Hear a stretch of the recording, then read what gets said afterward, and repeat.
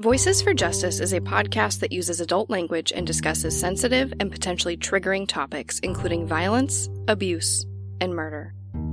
This podcast may not be appropriate for younger audiences.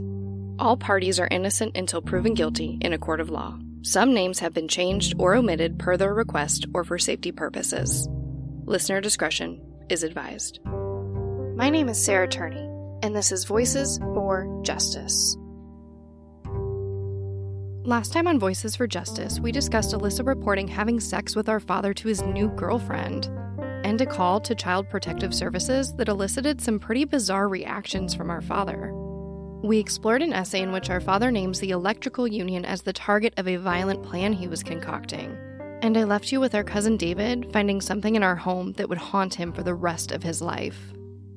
In this part of the episode, we will continue to explore the years leading up to Alyssa's disappearance, including a major incident that I believe is vital to this story.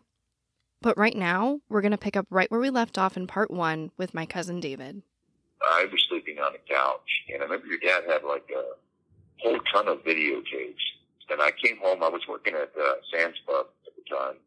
I had different hours, and I came home, and your dad had like hundreds of videotapes. I mean, and they were, tapes that, they were on blank tape, but they had different, videos on them, like Dr. Dolittle or whatever. Going through the videotapes, and I saw this Dr. Dolittle tape, and I said, okay, cool. And I put it on. I remember seeing like the kitchen, or like I don't know if it's kitchen or like a dining, or not a dining area, but like a den. It was like, it was familiar to me. I remember seeing it. And the next thing I see is the camera pan, and then there was a couch right there, and there was nothing on the couch, and then all of a sudden the image stopped, and then there was a girl, appeared on the couch. And there was a girl with long, straight blonde hair, not real long, but, like size, the length of your sister's hair, Alyssa's hair. And she had, she was nude, she had no shirt on, but she had shorts on, and she was laying on the couch, but her arms were on the side, but she had a newspaper, that was covering her eyes, but you could see clearly her nose and the top of her head, but you still see her hair, but it was covering her eyes, but you could see her nose and her mouth and her jaw, and I already knew, it was obviously Alyssa. You could tell by the profile that was her, it was, and I was like totally shocked thinking, what the, F is going on here? And, she was nude. It was, and I'm like, oh my God. And it was just totally eerily quiet in the video. That's all I remember, was so eerily quiet. And, and I just started, I went, fast forwarded, and then there was another scene where there was this girl, another girl, and she looked like this friend of Melissa's, I remember, disliked her.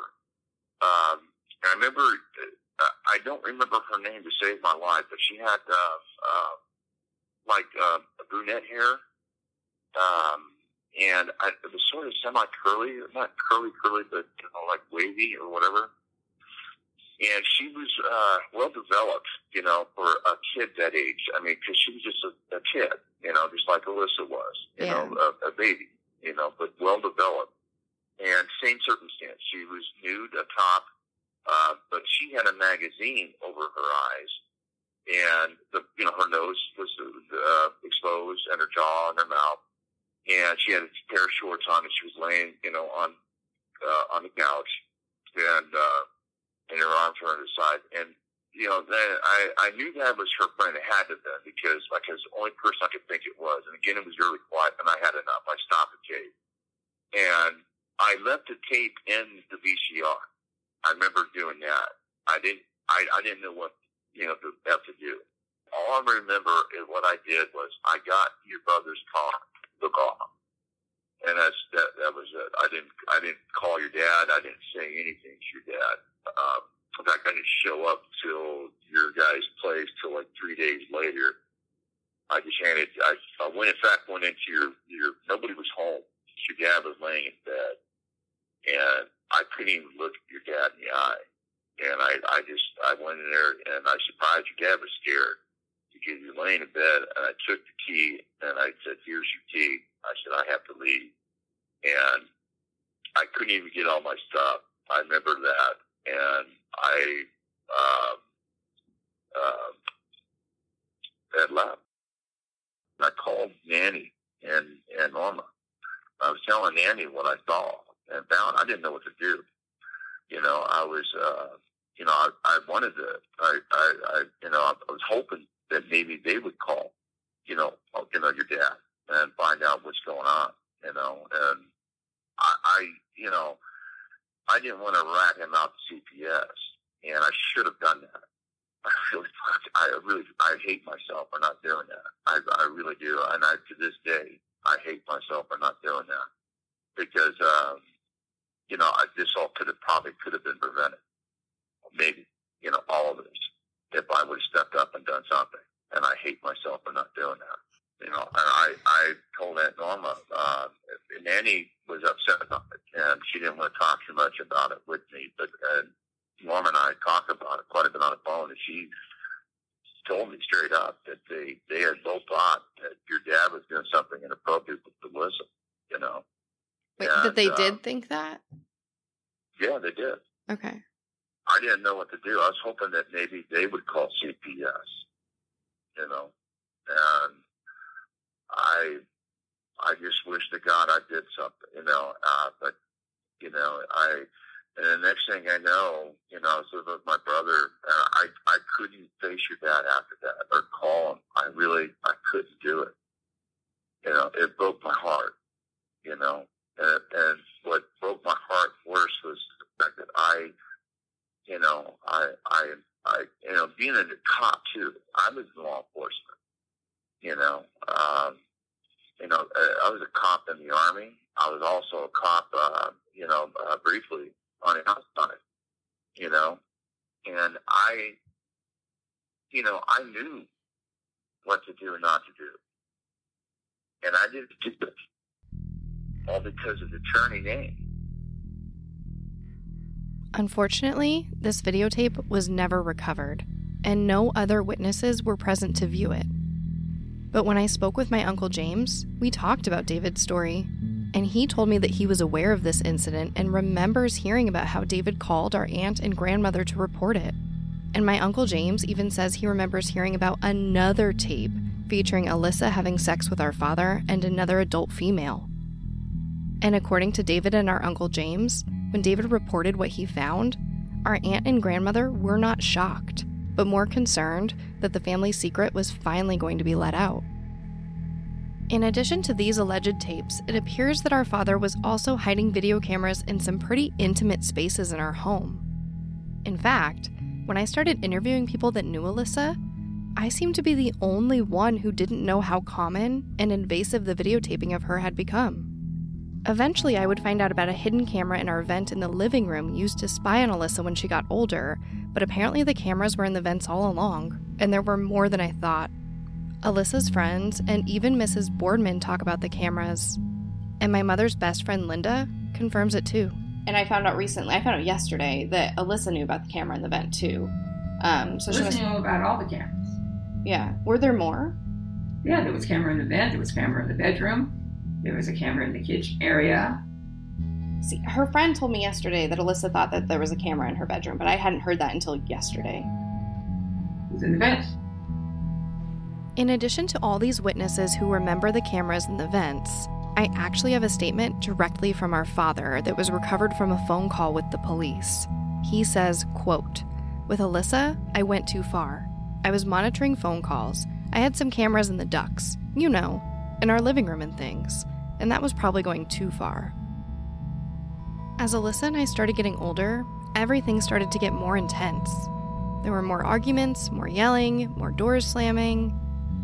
So I stayed away. I locked myself in my room. I listened to music, I was reading, I was watching scary movies, anything to get my mind off of them fighting. But because I stayed away, I saw very little from this time. And unfortunately, Alyssa didn't confide anything in me, So again, I called on Alyssa's friends to fill in the gaps. In this part of the episode, you will hear from a new witness and one of Alyssa's best friends, Charity. Charity and Alyssa met in 1999 when Alyssa was in 9th grade. Here's Charity talking about what she remembers from this time. I met her at the party, and of course I remember her being very just open and outgoing, and I want to say that she wanted to stay that night. Hi, want to be best friends? Hi, want to be best friends, and that's exactly what it felt like, and actually it was a little off-putting for me at first, because she came around and she stayed the night and it was okay, but then she would be like, can I stay the night again? And I'd be like, yeah, okay, and then she'd be like, can I stay a night again? And at first it felt like, wow, don't you want to go home? Because I used to think how, I could not stand to be away from home for too long myself, just to be in your own bed. I was that way too, yeah. Yeah, for the simple fact of just being in your own bed. But she always wanted to be around, and eventually she just really, truly grew on me. She was wonderful. She was so sweet, so funny. Like, I don't think there was ever a time where we weren't just laughing constantly. Yeah. But yeah, I met her at a party, and the rest was history. I mean, did Alyssa ever talk about the surveillance to you, or how she felt? I mean, you said that she felt watched. She felt watched. She felt like there wasn't much that she could do that, he wouldn't find out. She would do things like she wouldn't keep her letters because she wouldn't want him to find them in her room. She wouldn't have conversations on the phone because she would be afraid that, he would hear whatever was happening in that conversation. So we hardly ever talked on the phone. Yeah. For any length of time about it, anything important to us at the time. It may have been just like, hey, what are you wearing tomorrow? Something like that, but never would have any conversations on the phone. And she did talk about having cameras in the vents. So she knew. She knew. Okay. And she even believed that he had one in her bedroom vent at a point. She totally knew about all that. She did talk about that a lot. She talked about how, she didn't feel comfortable at home or able to have a conversation on the phone. Think of yourself as a 16-year-old kid or, 15, 16 through all that time, and just not be able to call your friends and have the most ridiculous conversations about the stupidest stuff, because that's just, what you do. Yeah.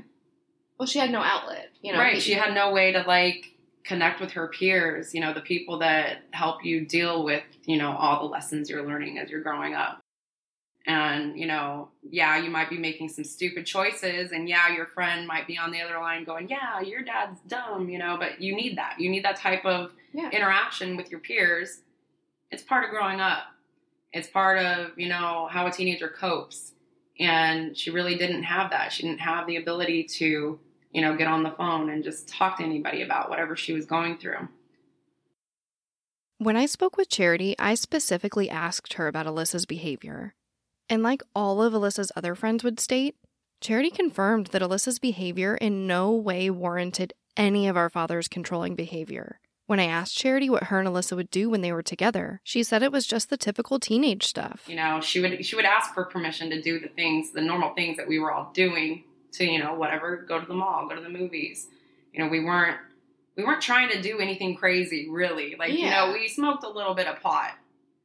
We, went to the mall once in a while. We hung out with friends. We walked around the neighborhood. We didn't do anything, and there wasn't really anything for us to need permission for. What was just odd about her rules is just the restrictions that she had on who she could be around, the ways that she could communicate with them privately. Which back then there weren't a lot of ways. No, you wrote letters, you maybe had a beeper, and you saw each other at school or, in the neighborhood. Even at our ages then, probably 15 and 16, we weren't really getting into any kind of trouble besides maybe smoking a little bit of pot. Yeah, it wasn't piercings, it wasn't tattoos, it wasn't fake IDs, it wasn't obviously we're not robbing liquor stores. Yeah, we're not trying to, break into clubs. underage. We're not trying to do anything besides hang around the house, watching funny movies, scary movies, whatever, and, just being each other's company.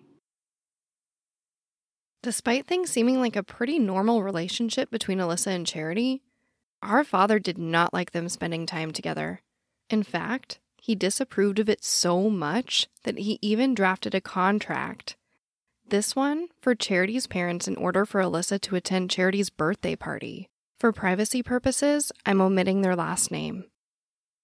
The police report reads, this is a one-page, unsigned contract referencing Alyssa Turney attending a birthday party at Charity's house. It is dated for July 18th, 1999. It reads, regarding the parents of Charity providing continuous adult supervision from Saturday, July 18th, 1999 until July 19th, 1999, at approximately 2 p.m. during their daughter's birthday party to ensure Alyssa M. Turney will be in an alcohol, drug, and sex-free environment. I, blank, will provide the following environment for Alyssa M. Turney during the period of time she is under my supervision. 1. No alcoholic beverages. 2. No illegal drugs, substances, etc. 3. No male children, young adults, and/or adult males other than the parents will be permitted to sleep over. 4. No sexual contact will be allowed during this party. 5. Alyssa M. Turney will not be permitted to leave the premises with anyone other than her father, Michael R. Turney. 6. The following people will not be at this party. And then my father lists 4 of Alyssa's classmates. He ends the contract with, I have read the following above information and agree to these conditions to protect the general health and welfare of Alyssa M. Turney, the daughter of Michael R. Turney. Like Charity mentioned earlier, Alyssa and her got around our father's surveillance by writing each other letters. And while it appears that Alyssa didn't keep any of these letters in fear of our father discovering them, Charity did. This one is from Alyssa to Charity and dated October 26th, 1999, making Alyssa only 15 at this time. Hey, Charity. Yesterday, me and my dad got in a big fight. He told me if I didn't want to live here, to pack my shit and leave. I was like, I don't have anywhere to go. He was giving me a huge lecture about how much of a dickhead my brother is, when my dad's the dickhead. How's your day? Mine sucks. My dad wouldn't even talk to me this morning. He said he doesn't know why he even takes me to school anymore. Love always, Alyssa.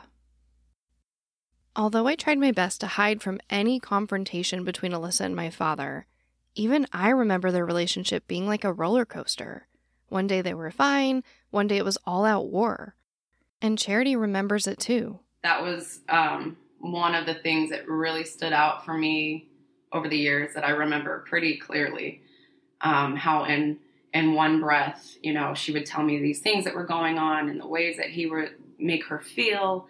And, it would be really terrible. I would just feel so awful for her. And in the next breath, she would be like, we're going to Disneyland. My dad's so cool. He's so awesome. Do you want anything? He'll let me get anything. He always lets me get anything I want. And then in the next breath again, it'll be like, oh God, he thinks I'm so stupid. And, he just doesn't think I can do anything. And then in the next breath, we're going to the mall today, Yeah. And I think I'm going to get X, Y, and Z. And, my dad's so awesome. And as always, it gets worse. In another letter from Alyssa to Charity, Alyssa discusses what I believe to be our father manipulating her. In the letter, Alyssa references our oldest brother Rhett living with us for a few months between 1999 and 2000. Apparently, after he moved out, our father lied to Alyssa and told her that Rhett called Child Protective Services based on something she said. And then, of course, he demanded to know what Alyssa told Rhett, which, we will find out, was a lot. But Alyssa knows our father is lying and writes about it in her letter. Hey, Charity, what's up? Not much here. Okay, this is what happened. My dad told me that my brother called CPS on us and that he had a tape recording saying all this shit I didn't say. So my dad told me to tell him all the stuff me and my brother talked about and did when he was living with us. I told my dad a couple of things we'd talked about. That was on our way home from school. But when we did get home, he said my brother and him talked about all this stuff before he moved out. And something in my head just clicked. My brother would never say anything to my dad about what me and him talked about. So today my dad said he had a meeting to go about this whole thing, and if my brother had the tape, they would take me away from my family. And he said, "I'm sorry, I love you if anything does happen." This is all some stupid shit my dad made up. I know it. But he was also saying, if he clears all this up for me, what am I going to do to repay him? He said that they had 3 things that my brother had on tape, but he couldn't remember all 3. That's so not like my dad. He would remember everything. He said that my brother told him that me, my dad, and my sister all sleep in my dad's bed at night. That's so not true. I sleep in my bed every night. My brother wouldn't say that about me. I know him too well. So that's my whole bullshit story that sucks real ass. Don't tell anyone, please. Love, Alyssa. And Charity, best friends forever. I'm pretty sure I know exactly what our father was afraid of Alyssa telling our brother Rhett. On May 19th, 2000, the last day of Alyssa's sophomore year in high school, our father and Alyssa were driving alone in North Phoenix. And like our father had done with our mother and his ex-girlfriend, he exited the freeway and pulled into an isolated desert area. And then, our father attempted to sexually assault Alyssa. And as it turns out, Alyssa did tell our brother Rhett. His interview with the police reads, Rhett was asked about Alyssa's reaction or behavior when she divulged the May 2000 incident. Alyssa remained calm, but informed Rhett that she had fled from the truck upon returning home. Alyssa may have contacted a male neighbor who asked if everything was okay. According to Rhett, Michael Roy Turney went over to Alyssa and the neighbor and intimidated the 2 of them. Alyssa went home with Michael Roy Turney. The neighbor has not been identified. Rhett added that, quote, I get a shiver up my spine sometimes because I've seen him fight some of the biggest men in the world. Rhett was asked if his father scares him, and Rhett replied, quote, oh yes, definitely, 100%. When Alyssa and our father returned home, Alyssa demanded to go live with our brother Mike for the summer. And despite our father's tight grasp on her, he let her go. But before he did, he made her sign the following contract dated for the same day as the incident. It reads, I, Alyssa Turney, of my own free will, and without promise of favor and or under threat of any kind, do swear that the following is the truth and absolute truth about the following. 1. My father, Mike Turney, has never physically or sexually abused me at any time. 2. My father, Mike Turney, has never given me or allowed me to use marijuana. 3. My father, Mike Turney, has never given me or allowed me to use any drugs not prescribed to me by a doctor. 4. My father, Mike Turney, has never allowed me to physically or sexually abuse my younger sister, Sarah Turney. 5. I have never engaged in any sexual intercourse.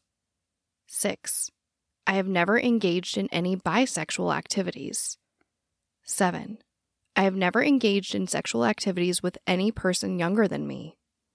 8. I have never taken LSD. 9. I have never taken cocaine. 10. I have never engaged in oral sex.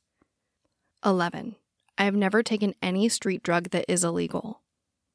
12. I have never seen my father sexually or physically abuse my sister, Sarah Turney. 13. I have never seen my father, Mike Turney, physically or sexually abuse any of his children. 14. My father, Mike Turney, has never given me anything to hide my use of marijuana. 15.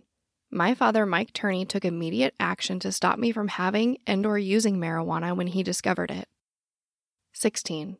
My father, Mike Turney, has discouraged and counseled me not to engage in any sexual activities with any person underage again.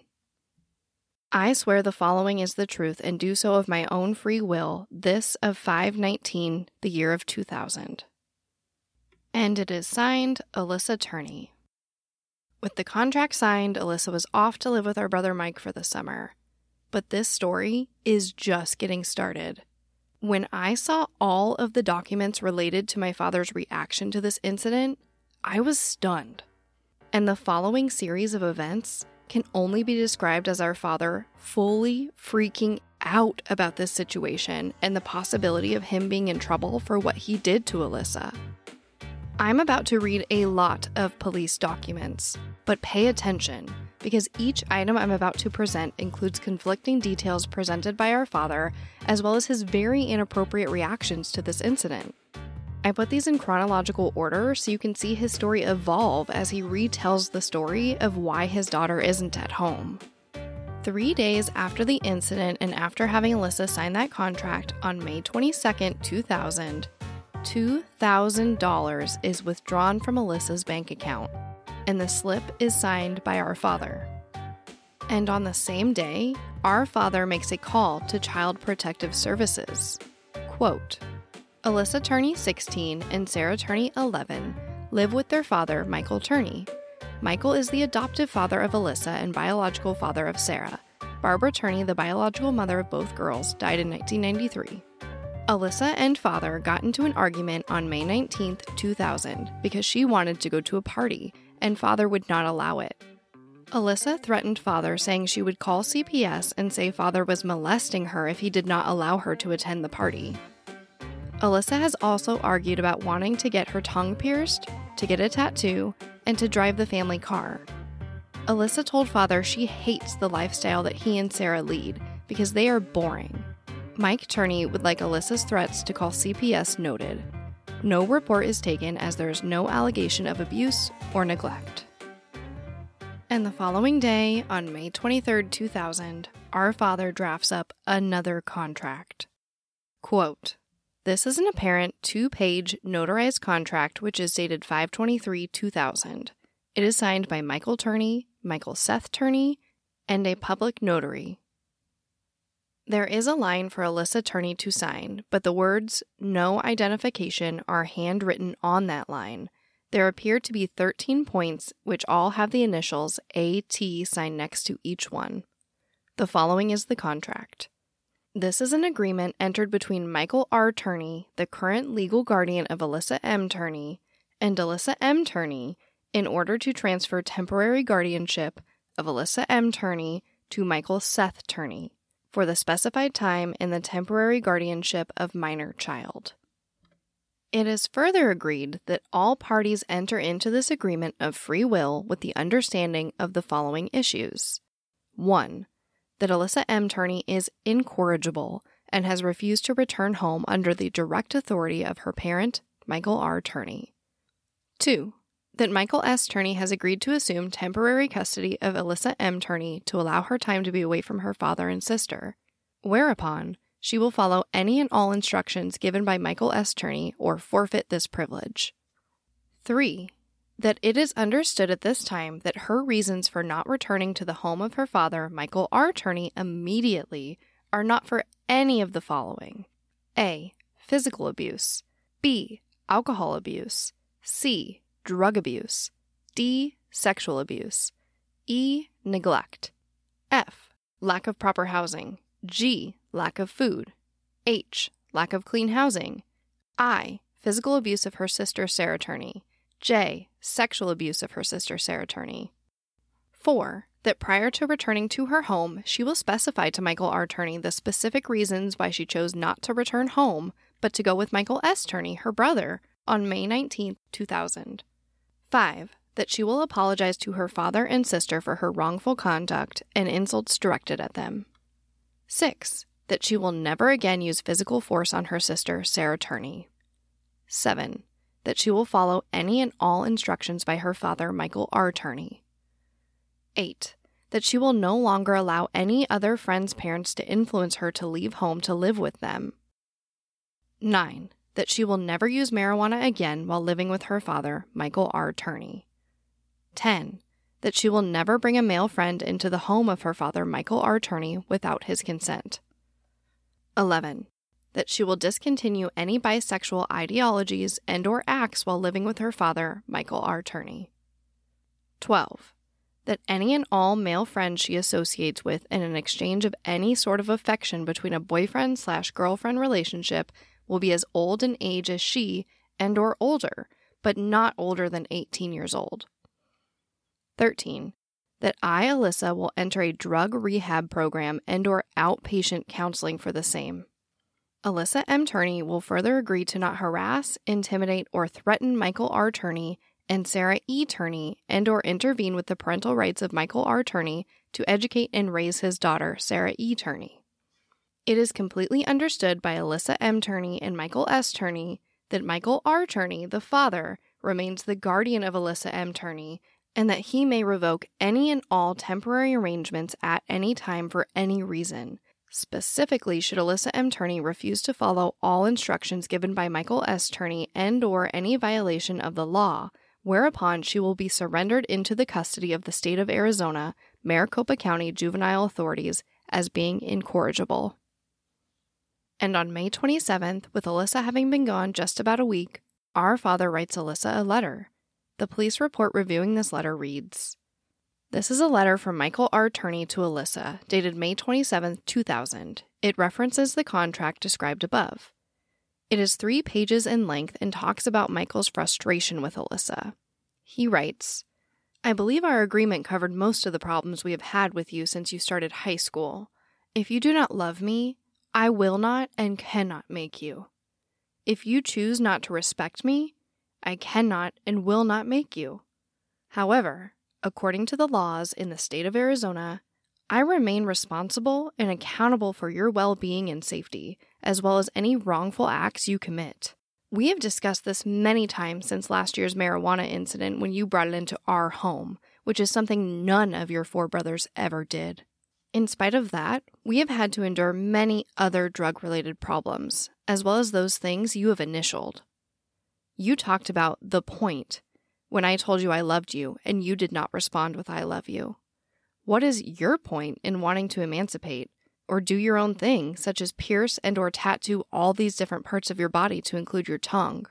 Take 17-year-old men into your room when I'm not home? Attempt to get your younger sister to do marijuana?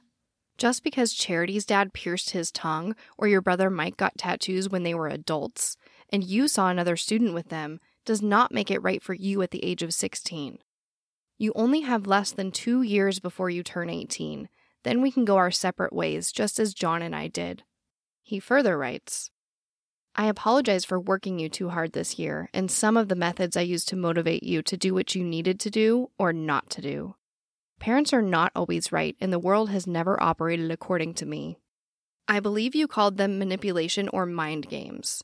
One day, you may have children where you will be forced to compete with other adults for your children's love, safety, and well-being, just as I have had to against John and Charity's family. All parents use manipulation and mind games with their children. I am so sorry that you were afraid of me. I was attempting to maintain parental control without using physical force. It breaks my heart to think that this is what has happened. However, you have ventured into areas of life that are very wrong and or illegal. This will lead to ruin your life in the future. Near the end of the letter, Mike writes, I cannot promise you that anything will change when you come home unless you are willing to compromise on the same, except those things you read and initialed. You won't be made to apologize to Sarah or I if it causes you too much of a problem. I pray we do not have to turn to the authorities to resolve personal family problems, as John did. That will endanger you and Sarah's freedoms and right to live in our home. The authorities do not always make decisions that are best for everyone involved.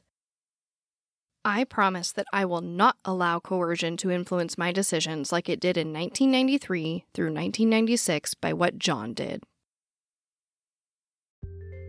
This episode of Voices for Justice is sponsored by June's Journey. Everyone loves a good mystery, especially one with as many twists and turns as June's Journey. In this game, you step into the role as June Parker and search for hidden clues to uncover the mystery of your sister's murder. You engage your observation skills to quickly uncover key pieces of information that lead to chapters of mystery, danger, and romance. I've been playing June's Journey for a long time. And yes, I love uncovering hidden objects in these really fun scenes. But I also like putting together the pieces of this puzzle. I've said it before and I'll say it again, one of my favorite parts of playing June's Journey is chatting and playing with or against. If I'm honest, usually I like playing against other players by joining a detective club. And if that's not enough for you, you can join a detective league to put your skills to the test. I am also deep into building my island. And I mean deep, you guys. I've been playing for a very long time, and it's just really fun to see it grow. I usually find myself playing on little breaks during the day or at night before I go to bed. If you like games, if you like solving mysteries, I really think you're gonna like June's Journey. Can you crack the case? Download June's Journey for free today on iOS and Android. This episode of Voices for Justice is sponsored by Quince. Quince has transformed how I shop. I'm not gonna lie, I don't love paying extravagant prices for things that don't last.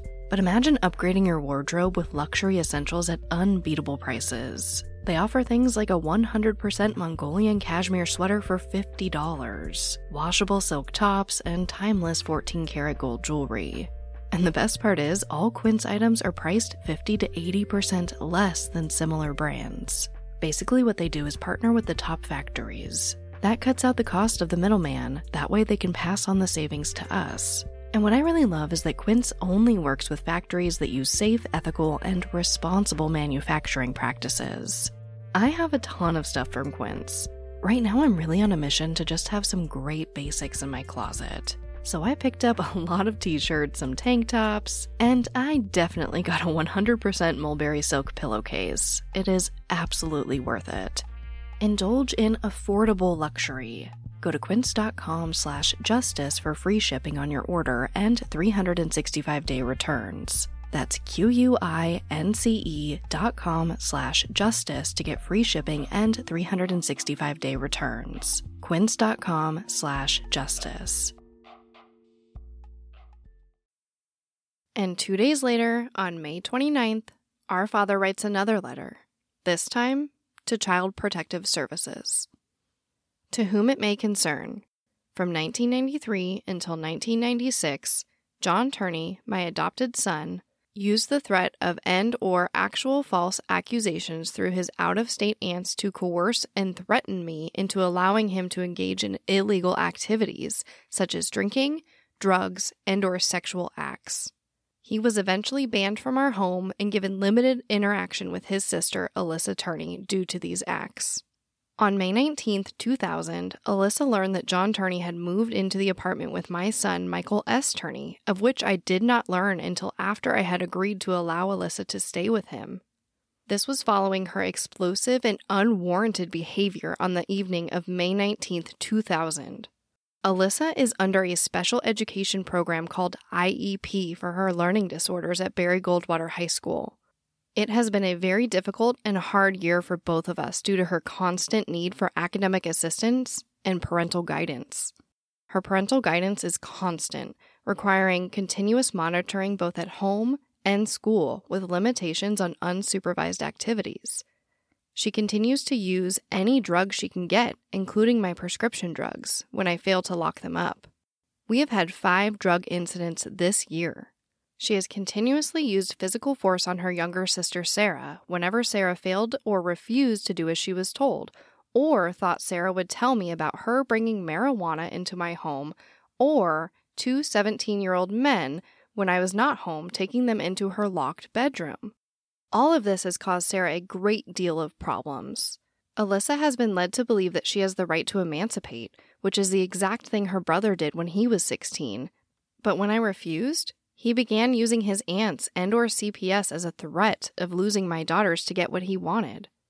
Alyssa is presently under the temporary custody of my son, Michael S. Turney, until June 1st, 2000, or until I can attempt to get her into a drug rehab and/or counseling program and to voluntarily come home and abide by the rules. The events of May 19, 2000 remain confusing, except Alyssa threatening me with CPS in an attempt to get me to give her my truck, all because I was refusing to let her go with her friend's family to Rocky Point, Mexico. This friend is her bisexual partner, according to Alyssa, who has been demanding sexual freedom and right of choice, even though she admits that she is not lesbian or gay. One of our most recent disputes pertains to her involvement with 7th grade boys pertaining to going out with them, which she admits to kissing and acts of petting. I contacted the City of Phoenix Police Department, but they advised me that I could file an incorrigible complaint where they would bring her home, but she would not be put into custody for the same. On May 19th, 2000, I was forced to physically take my weapon and truck keys back from Alyssa in the middle of the street, but was unable to bring her back into my home. Neighbors assisted me to keep Alyssa safe until my son, Michael S. Turney, arrived, who she agreed to go with. I'm not certain what drugs Alyssa has used, but was attempting to have her take a drug test. She was continuing to refuse. Having been a police officer and living in the 1960s, I have witnessed people on hallucinogenic drugs. She was extremely paranoid and acting very emotional, which would not be something very unusual for her, but she was also talking about a frog on our doorstep and how it was after her. While I was removing it, she locked the front door and got the gun in the case. After I talked her into letting me in, I was attempting to get her to go to the hospital with me, which is when she freaked out running into the street. Since she has been with her brother, she has told me I just need time off. I gave her several days, then had her and my son read and agree to the current events, as well as the temporary custody documents. On May 27th, 2000, I went to my son's apartment to check on her welfare, only to witness her outside the apartment with an unidentified male sharing a burning cigarette-type object. When I contacted Alyssa, who had requested not to talk to me for this period of time because she needed time off, she told me that she wanted her emancipation or she would call CPS. I asked her what she intended to tell CPS, and she told me there were many things, like a dirty house, my forcing her to stay at home and not allowing her to date, being bisexual, and doing things with her friends and other things if she had to. Although I know I have done nothing wrong, I remain afraid for Sarah and her right and need for me as her only living parent. I have been battling Alyssa over her demands to be emancipated. I have called every juvenile agency and the police departments to learn that this is not possible in the state of Arizona. She can leave home, but I remain responsible. And should she get hurt or pregnant while I let her live away from me, I am civilly responsible and could be investigated for neglect, which could affect her sister's right of remaining with me. And it seems that our father just could not wait for a response to that letter, because the next day, on May 30th, he calls CPS again. The record reads, Father sent Alyssa to live with her brother after Alyssa and father got into an argument on 5/19/2000. Alyssa threatened that she would call CPS if her father did not give her a truck. Alyssa had also argued about wanting to get her tongue pierced, to get a tattoo, and drive the family car. Alyssa is now saying that she is bisexual, and she can date whomever she wants. Alyssa has told father that she hates the lifestyle he and Sarah lead because they are boring. Alyssa wants to be emancipated. Alyssa threatened to call CPS if father does not emancipate her. Alyssa has a learning disability and is unable to comprehend that Arizona does not have emancipation. Mike Turney would like Alyssa's threats to call CPS noted. No report taken as there is no allegation of abuse or neglect. Alyssa has a learning disorder. Alyssa uses marijuana and mushrooms.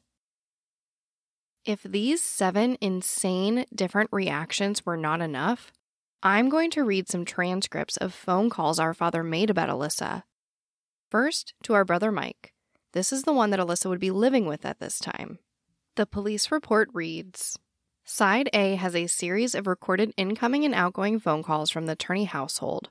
Context of the calls indicate they are circa May 2000, when Alyssa temporarily moved in with her brothers, John and Mike. The tape opens with Mike Turney calling an unknown female named Michelle. Mike wants to speak with John's ex-girlfriend, Kayla. From this conversation, Mike learns that John has moved in with his other son, Michael Seth. This fact seems to upset Mike, and the next conversation recorded is an incoming phone call from Michael Seth Turney to Michael Roy Turney. This conversation deals with Alyssa in depth, and Michael Roy Turney appears to be emotionally agitated. The following is a transcript of the conversation as I heard it. Hello, Dad? Hey, son. Oh, I knew you was at work. Hate to call you. That's all right. What's up? You got Brandon's number? You know what? Their number got turned off. There's no way to get a hold of Brandon? Not right now. Why? What's up? I just need to talk to him, see what's going on with him and stuff. And, strangely enough, I just got a call from Kayla. Kayla? Yeah. About what? Nothing. She was just calling to see how I was doing, see how the girls were doing, see what was going on, and to warn me about something. Like what? Apparently, Alyssa's had some things in her mind here for a while. What's going on, Michael? You got any idea what's going on, Mike? No, Dad. Nothing's going on. I'm getting... What is this? Some kind of conspiracy again with John and Alyssa? Never mind. You're at work. I didn't call. Because I don't like this, Mike. This sucks. All I want to do is... If I'm serious about this, Mike, will you help me, please? All I want to do is get it set up so I can sign Alyssa over to John. That's what she wants. That's what she wants. But they're not getting my truck. Don't sign her over to him, Dad. What's that? Just sign her over to me, Dad. Mike, you don't want to be involved with this. Please listen to me. You don't. Let me give her to John. You can stand there and watch over John. But Mike, please listen to me for once in your life about something. I'm dead serious, Mike. You don't understand what's going on. It's too late to stop it. The moment I went in and allowed Alyssa to go with you, the moment she got involved with John, it's too late. And she'll conspire against you, so you better cover your back. The thing is, I'd just as soon sign her over, with stipulations that don't come back to bother me and Sarah. I think John will agree to that in a heartbeat. He would get the $560 a month for Alyssa. That's fine. He could just take all that stuff, take all of her belongings, and go with it. I just don't want to be a part of it anymore, Mike. None of this is working. None of this is making sense to me. It's all looking at, why would Kayla call me? Why did she tell me John's been gone for 2 months? Dad, that's probably because he's been on and off living with his buddy, with Kayla's cousin. Whose cousin? What's his name? She's living with his cousin? No, John was living with Kayla's cousin, and now he just got back to your place? John's been with me for a while, like I said, on and off. Oh, he just now got to your place? No, he's been here. And how long? When did Alyssa find that out? Friday, right? No, Alyssa didn't tell me anything about John being there at all, because I told her that she does better without the influence of John, and she was doing a lot better. Anyway, forget all the rest of the stuff, Mike. Forget my paranoia. Because things don't make any sense at all. I'm just asking John if he will allow to adopt Alyssa. We'll go down there, I'll get my parental rights, wave them all away, but they're going to sign an agreement with me. A stipulation in there that Alyssa has not been physically abused, sexually abused, she's not been mistreated in any way, and when they sign that, he's got her. And I've never given her any drugs. I wouldn't condone drugs. I've never given her marijuana. I've never allowed her to smoke marijuana. But she brought it into my house. Do you understand the stipulations, Mike? Yeah, Dad. I don't want Sarah bothered, okay? I want to let you know something. I've been getting a hold of James because James said he would take care of Sarah in a heartbeat, but he didn't want to take care of Alyssa. You're right in the middle of it. I'm telling you, son, because I love you. You better watch it real close. Please. I've dealt with both of these people and I've tried to tell you, but you don't believe me half the time. I've tried to tell you what's been going on and you don't believe me. I don't care anymore. All I care about is Sarah, okay? There's too many things that went on, Mike, where Alyssa freaked out. Believe me. I just went over there and got a statement from the guy across the street, what Alyssa told him, because he has a daughter that's the same way. I've got 2 alternatives, Mike. Please don't discuss this with John or Alyssa. This is... You're my son. Keep it between me and you. I can either go down tomorrow and sign her in as incorrigible, and they'll take her to jail to cover my ass, or we can get this agreement signed up and get her out of here. It's gonna break Sarah's heart, and then I'm moving to Mexico. I've got the money, and I'm leaving, taking Sarah far away from this trash. She's not that kind of kid. You understand that, Mike? Yeah, Dad. Made up my mind, because this kind of shit is gonna get ugly and nasty real quick. Let them know right up front when this is brought up that they're not getting my truck. They can threaten me all they want because I ain't done nothing wrong. Unless you've seen something. Have you seen something, Mike? Seen what? Any abuses of Alyssa? Not that I know of, Dad. Do you mean that sincerely, Mike? What's that? Do you mean that sincerely? I haven't seen anything, Dad. I haven't. Other than the screaming and yelling at her. You've seen a lot of that, haven't you? Oh, yeah. All right, whether you agree with how to do it or whatever, that's fine. I just needed it to be done because you don't understand all the circumstances. You don't know. I just found some pictures. Just disgust me. I'm not going to discuss it with you because I'm going down tomorrow to cover me and Sarah's ass. In the meantime, you have a conference with John. Pull him off to the side. Alyssa wants this anyway. That way she can get tattoos and ear piercings, eyes, no piercing, whatever. No, Dad, that's not going to happen. Well, then you stop it. I will, Dad. That's why you weren't going to sign her over to John. Mike, please listen to me. Dad, no, I'm listening to you, Dad, but if you sign her over to John, you're just signing off to become nothing, because John's a fuck-up, okay, Dad?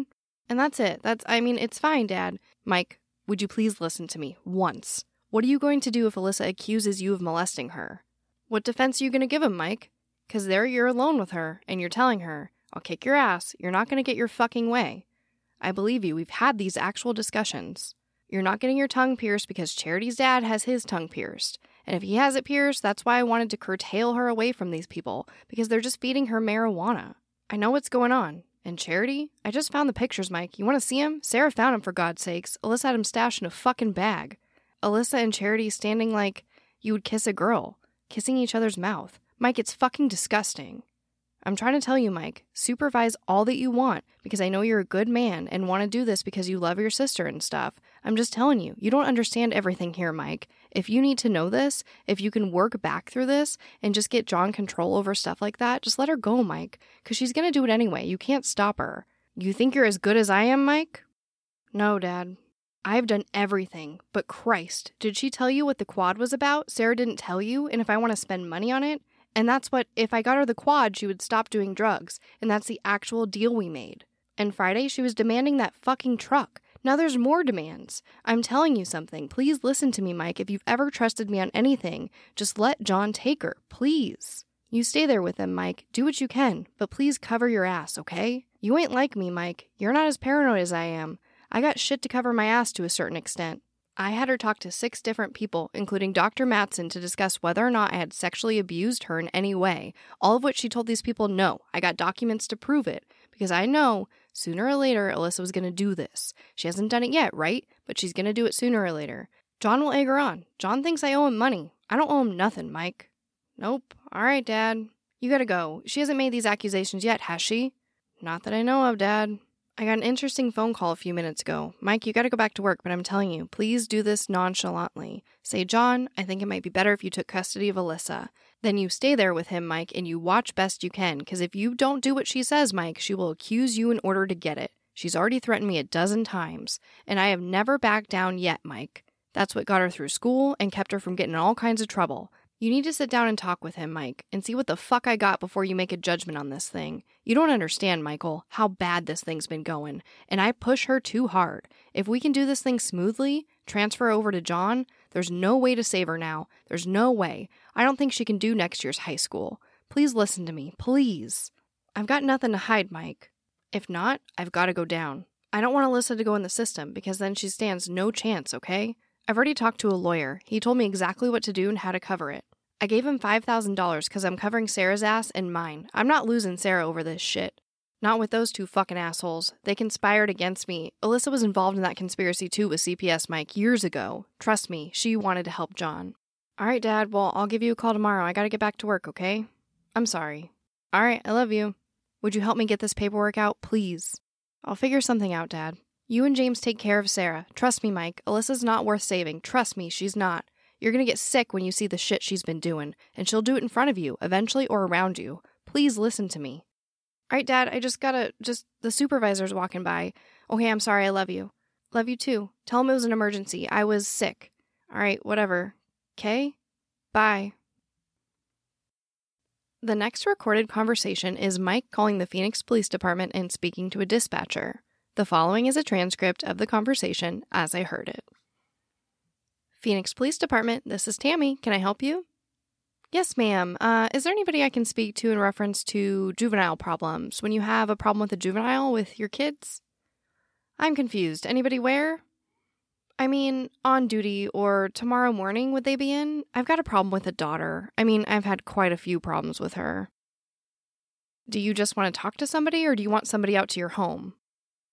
Well, I don't really want to file a report. She's with my other sons, you know. She's safe and secure, and that's what means the most to me. But I have concerns about other stuff that's been going on for quite a while, and I don't know who to go to. Do we have a juvenile people you can call at Maricopa County or something? We used to have it about 20 years ago if a child was just getting to where you couldn't control them anymore. They have a place called Juvenile Family Crisis Unit, sir. Wait, let me get my pen. I'm sorry, it sounds like the one I'm looking for. You know, it sounds like I'm whining, but there's such a thing as parent abuse, you know. There is, very much so. Well, you got a kid that's got a problem. We've been dealing with drugs now, on and off. It's been like most stupid parents, got rid of it, covered it up, tried to do this or that. It just keeps occurring. Schools and problems. This kid has a learning disorder. I've just gotten to a point, this last thing, and I'm not just going to sit here and have somebody try to extort things out of me. I mean, when I went through this with her older brother, right after their mother died, and CPS came to my house 4 times. Of course they found nothing, because there wasn't anything to find. And it was all unfounded. But it's not very comfortable feeling when this stuff starts up again, because somebody wants to get over and get tattoos, get their tongue pierced, go to drug parties, and whatever, have sex with some 50-year-old guy or whatever the hell it is. You say no, and I think it's kind of wrong to be threatened with this kind of garbage. So, whatever. Anyway, I just need somebody to talk to. But I'm 52 years old. I still got an 11-year-old, and one just turned 16. But there's a lot of stuff. Being an ex-deputy sheriff that I know still has to be illegal what she's been doing, and I've been trying to talk to her and get her to go to a counselor and all that. But what do they call it? The sexual identity thing. She thinks she's bisexual or something. And I told her, well, you gotta go to counseling. Well, sir, I'm sure it's hard to be a girl without a mom when you get to that age. Well, I mean, it is to a certain extent, but this kid, the youngest one misses her because she was only 4 years of age. So this one's I've confronted teachers, I got you a psychiatrist, let her talk to, she went to counseling and all that after her mother died because I was concerned. Only to find out that she was, what do you call it? When the schools say, the school said she had a learning disability. Really? That's unusual for girls to have it. It is. It's very unusual. But when I finally got to the school to test her, she's got one of the lowest scores. Now, this is what the man said. They wouldn't even let me look at him, but she's got one of the lowest scores in mathematics the guy said he'd ever seen. She's a sophomore now, and they reduced the Ames test after I threw a fit, down to where, if she took it, it was at the 5th grade math level. And I've worked with her and tutored her, but it's been a tough year. I've had to force her to do things. It's hard with these children, because they don't, she doesn't really understand. I don't think she's evil by nature, but, when a kid keeps doing things, marijuana's still a felony. Stealing prescription drugs, getting high and stuff. She's got a younger sister who's a good kid. She doesn't want to cause trouble. She's a smart kid. And you keep looking at this stuff and you keep begging, you keep doing these things for her. But the last thing she pulled on me and this stuff and everything, I'm just at the end of my rope now. I have a depressive disorder. It was work-related. Has nothing to do with anything other than the fact that I bit off more than I could chew with the union thing. My first time, I raised these 3 boys and my wife ran off. I'm not an angel or a saint, but I'm not one to break the law, just speeding tickets, that's all I've got. You gotta ask yourself, when's it time to go get help? I don't want her to go into the system. It's just... Sir, I don't know what I want to give you, but there's this hotline. It's going to be open Monday through Friday. Yeah, that's fine, but it used to be, I'm not going to call tonight. No, it's just, I'm trying to feel things out here, but it used to be in the state that it was against the law to be incorrigible. Is that changed? Against the law to be incorrigible? Yeah. I know they go through the file in court. Some papers, they have to go through different programs. I know that happens. Oh, well, it was that we were taught, in one of the 2 states that was challenged several times by this, Arizona Supreme Court and stuff, they still upheld it. This is a state where a child becomes incorrigible under those statutes. Situation to parent, where they go to a facility, a parent has to put in a certain amount of money. Sir, I don't know anything about that. Okay, well, I'm sorry. Anyway, do you have that number? No, that's okay. I'm just talking off the top of my head. I'm just so stressed out about this. That's all right. Seems like you got a lot to talk about there. I've worked so hard, and I've got all of our teachers and all these people that'll come forth and say they've never seen a parent like this, one that was so devoted and worked so hard to get this kid through school. All right, sir, that number, it's going to be called the Juvenile Family Crisis Unit, okay? It's called what now? Juvenile Family Crisis Unit. Okay. You're not an officer? No. Do you want a telephone number? I can give you a telephone number and you can talk to an officer tonight. Well, no, I don't really want to involve the cops at this point. Well, okay, sir, then I suggest you call that number on Monday. But I'm not going to be threatened. I'm an American. Nobody threatens me. I don't like that. She blew up because I wouldn't let her go to a party with a bunch of men. I wouldn't let her pierce her tongue. And what was the other thing? I don't know, some other crap she wanted to do. All right, sir, well, let me let you go, and you go ahead and call that number on Monday and see what they can do. Okay, thanks. You're welcome. Goodbye. But apparently, our father couldn't wait to call the hotline or was dissatisfied with Tammy's answers because after hanging up with this officer, he calls the Phoenix Police Department again. Phoenix Police Department, this is Patty. How may I help you? Yeah, Patty, is there an officer on duty? In reference to what, sir? For lack of better terms, a possible incorrigible child that, do you have a question as far as to how to handle it, sir? Or, yeah, how to handle it, what my rights are. I mean, now the child is safe. It's supposed to be with my father. Oh, excuse me, my father. My 24-year-old son. Okay. I just have concerns. I'm starting to, about all this stuff coming down and think about all these things. And all of a sudden you got to thinking, now, wait a minute. I'm still responsible for this person. So, okay, sir, let me go ahead and transfer you to our information desk where there are officers that can help you. Police information, Officer McDaniel. Yeah, my name's Mike Turney. I was going to wait till the morning to call juvenile crisis, but I've been having a lot of trouble with a teenage daughter. Mm-hmm. It's been going on for a while, and everybody has, I guess I'm assuming anyway, the drugs and all the other stuff going on. This kid has special education needs, so I'm busting my butt on that kind of stuff. But this last 6 months has been really, really uncontrollable at times. And, it blew up on Friday. Can you hang on just a second, officer? Our father then places the officer on hold to accept a call from our brother Mike. Hello? Hey, Dad? I got stuck at work, sorry. No, that's fine, Mike. I didn't mean to bug you. I just need a straightforward answer because I went over and checked. Mike, is Alyssa over at Charities? No. You're sure of that? She's over at your place? Yeah, Dad. Because no one answered the phone. They don't answer the phone. Alyssa's not going to answer the phone. She told me she's not going to answer the phone. I'm going to go home in a few minutes. I'll give you a call from the house. Would you please, Mike? I mean, if she's over at Charities, I just think Charities having that bisexual affair with her. No, Dad, she's not at Charities, and if she is, nah, I thought about it, Mike, and if you're willing to take custody of Alyssa, I'm sorry, I'll just let you do it. But I want you to sign it all over so that the checks go into you and your name and everything else. Is that all right with you? That's fine, Dad. If you can save her until she's 18, that's fine, Mike. I can't deal with this anymore. I know, Dad. Okay, and you'll do that for me? I'll help you out, Dad. But you cover your butt, Michael, please. I will, Dad. Okay, I just want to get this thing over with, but I want to make sure that I don't have anything, 2 or 3 years down the line. Anyway, I gotta get off here. All right, Daddy. All right, I love you. Give me a call when you get home. All right, Dad. Bye. And then our father goes back to the call with Officer McDaniel.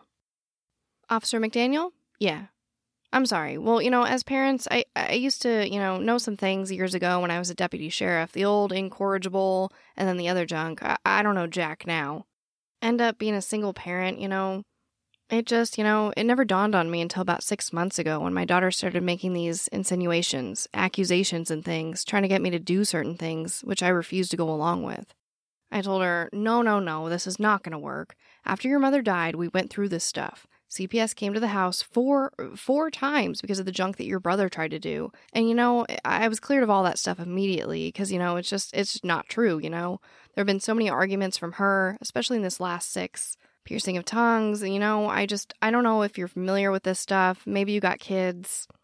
No, don't have kids, but I know what you're talking about. It's just endless, that kind of stuff, I've tried to keep it because nobody wants the authorities to get involved. But the last one the other night, it's just, first off, I'm still going from shock because this kid has a real learning disorder. There's no question. But to demand my brand new Dodge truck and then make threats and say, why don't I call CPS? And then, well, go ahead and call him. What are you going to do? Have him come see the house? We've been through this before. What are you talking about now? And she said, well, I want to drive a truck next year. So anyway, I'm curious about, we had this whole mess where I'd have prescription drugs in the house. She got into those, there was a parent involved and some other kid.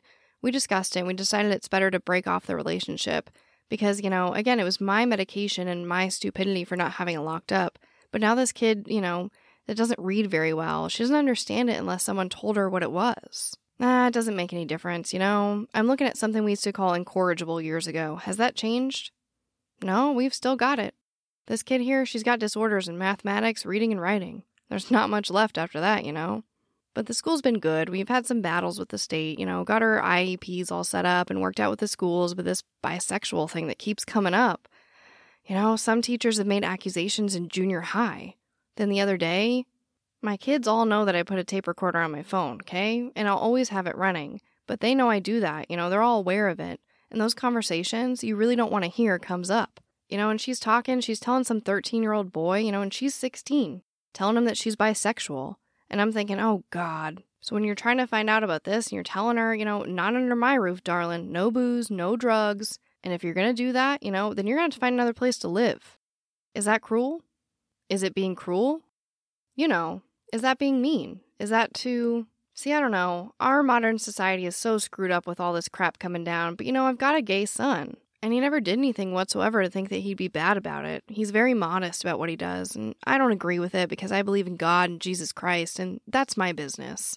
You know, I've been put through the gamut with all this. The female thing, I feel like it's just totally out of control.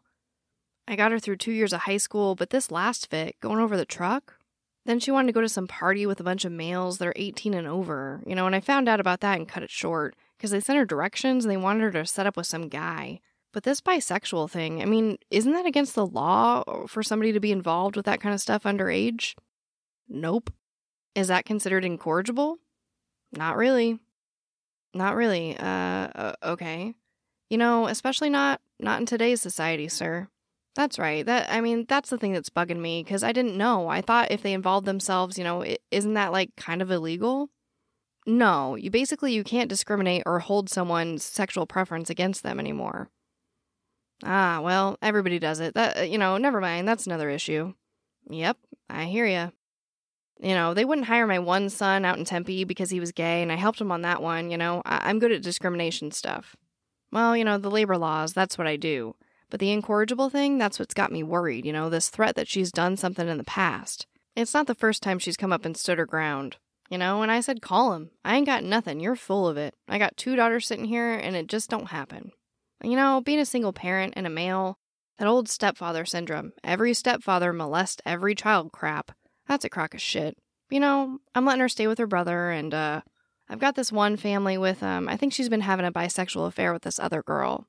Which, you know, unfortunately, we were moving her bed because, you know, I bought her a new bed and stuff. You know, I bought them both new beds. And there were these little pictures, you know, not lewd pictures, you know, but girls kissing and, you know, that kind of junk. So I'm just wondering, where do I stand in order to protect myself from my daughter?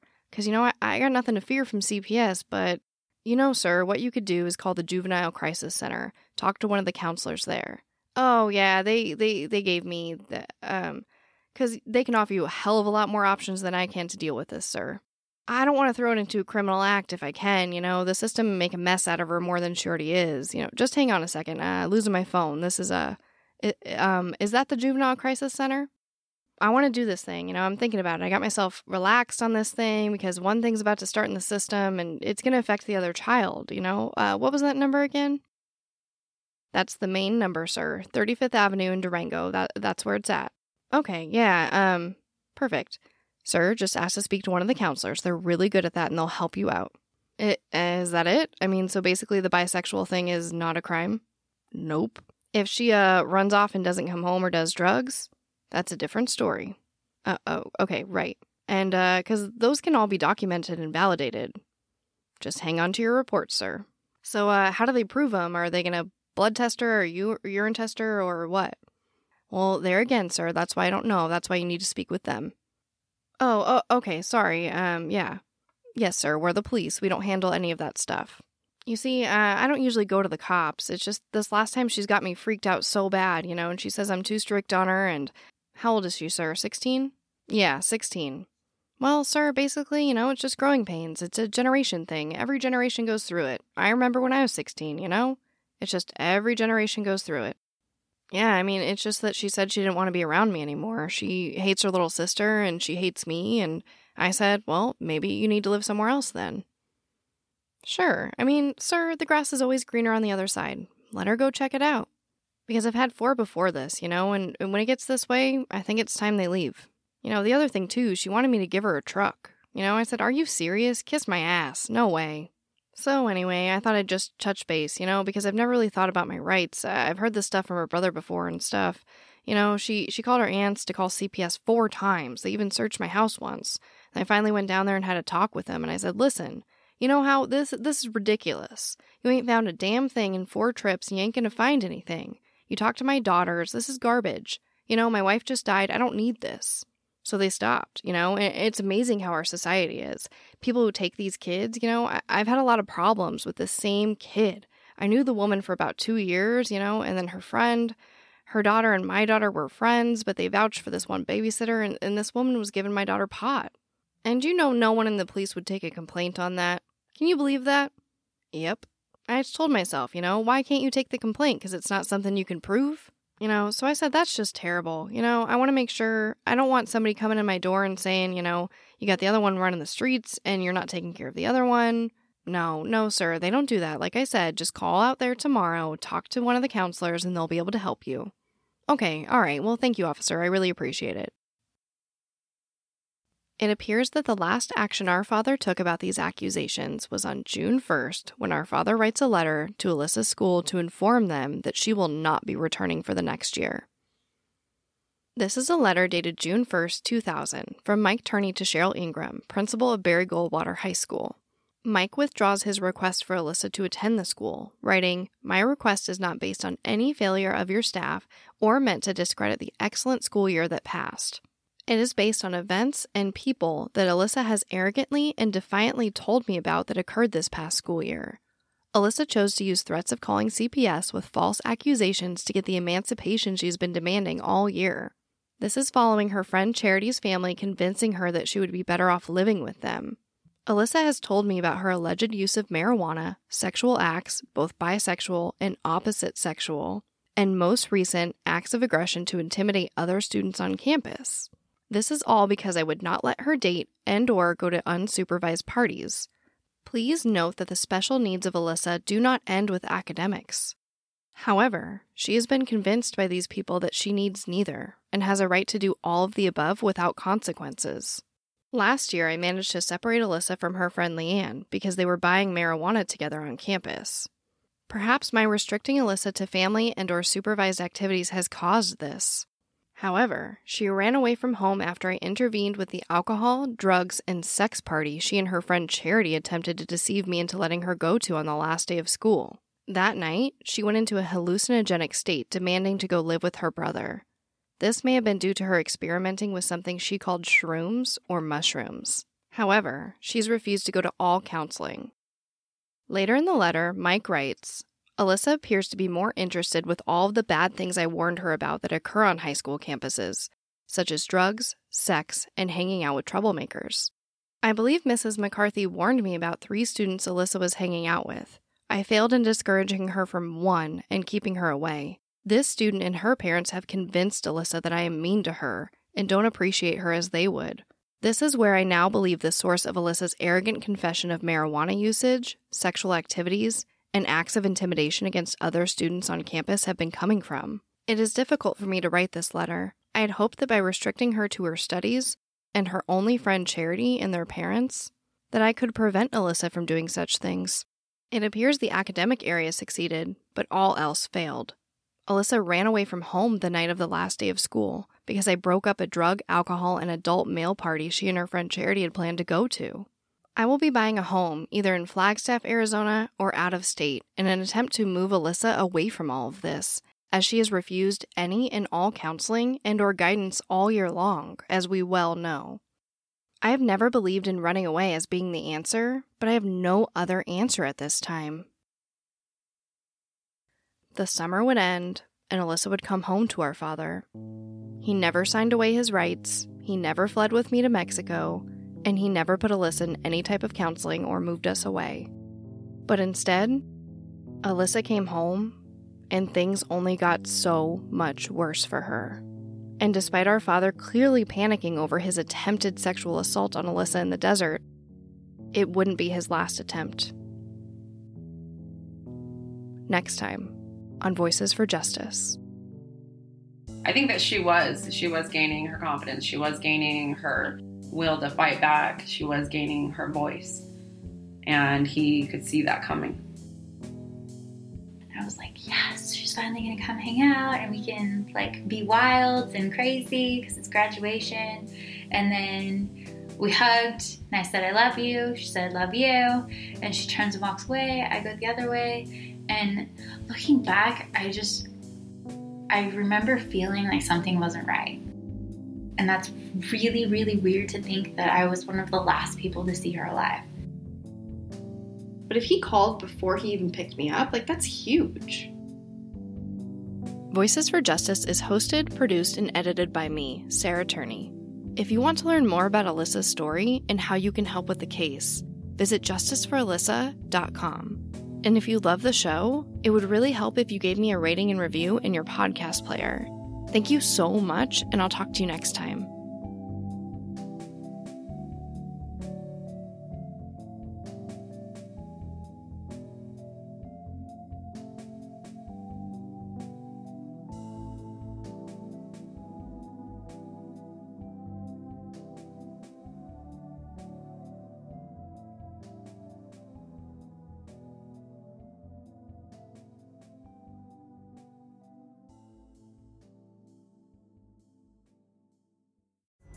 Pulling up to Mickey D's just for drinks?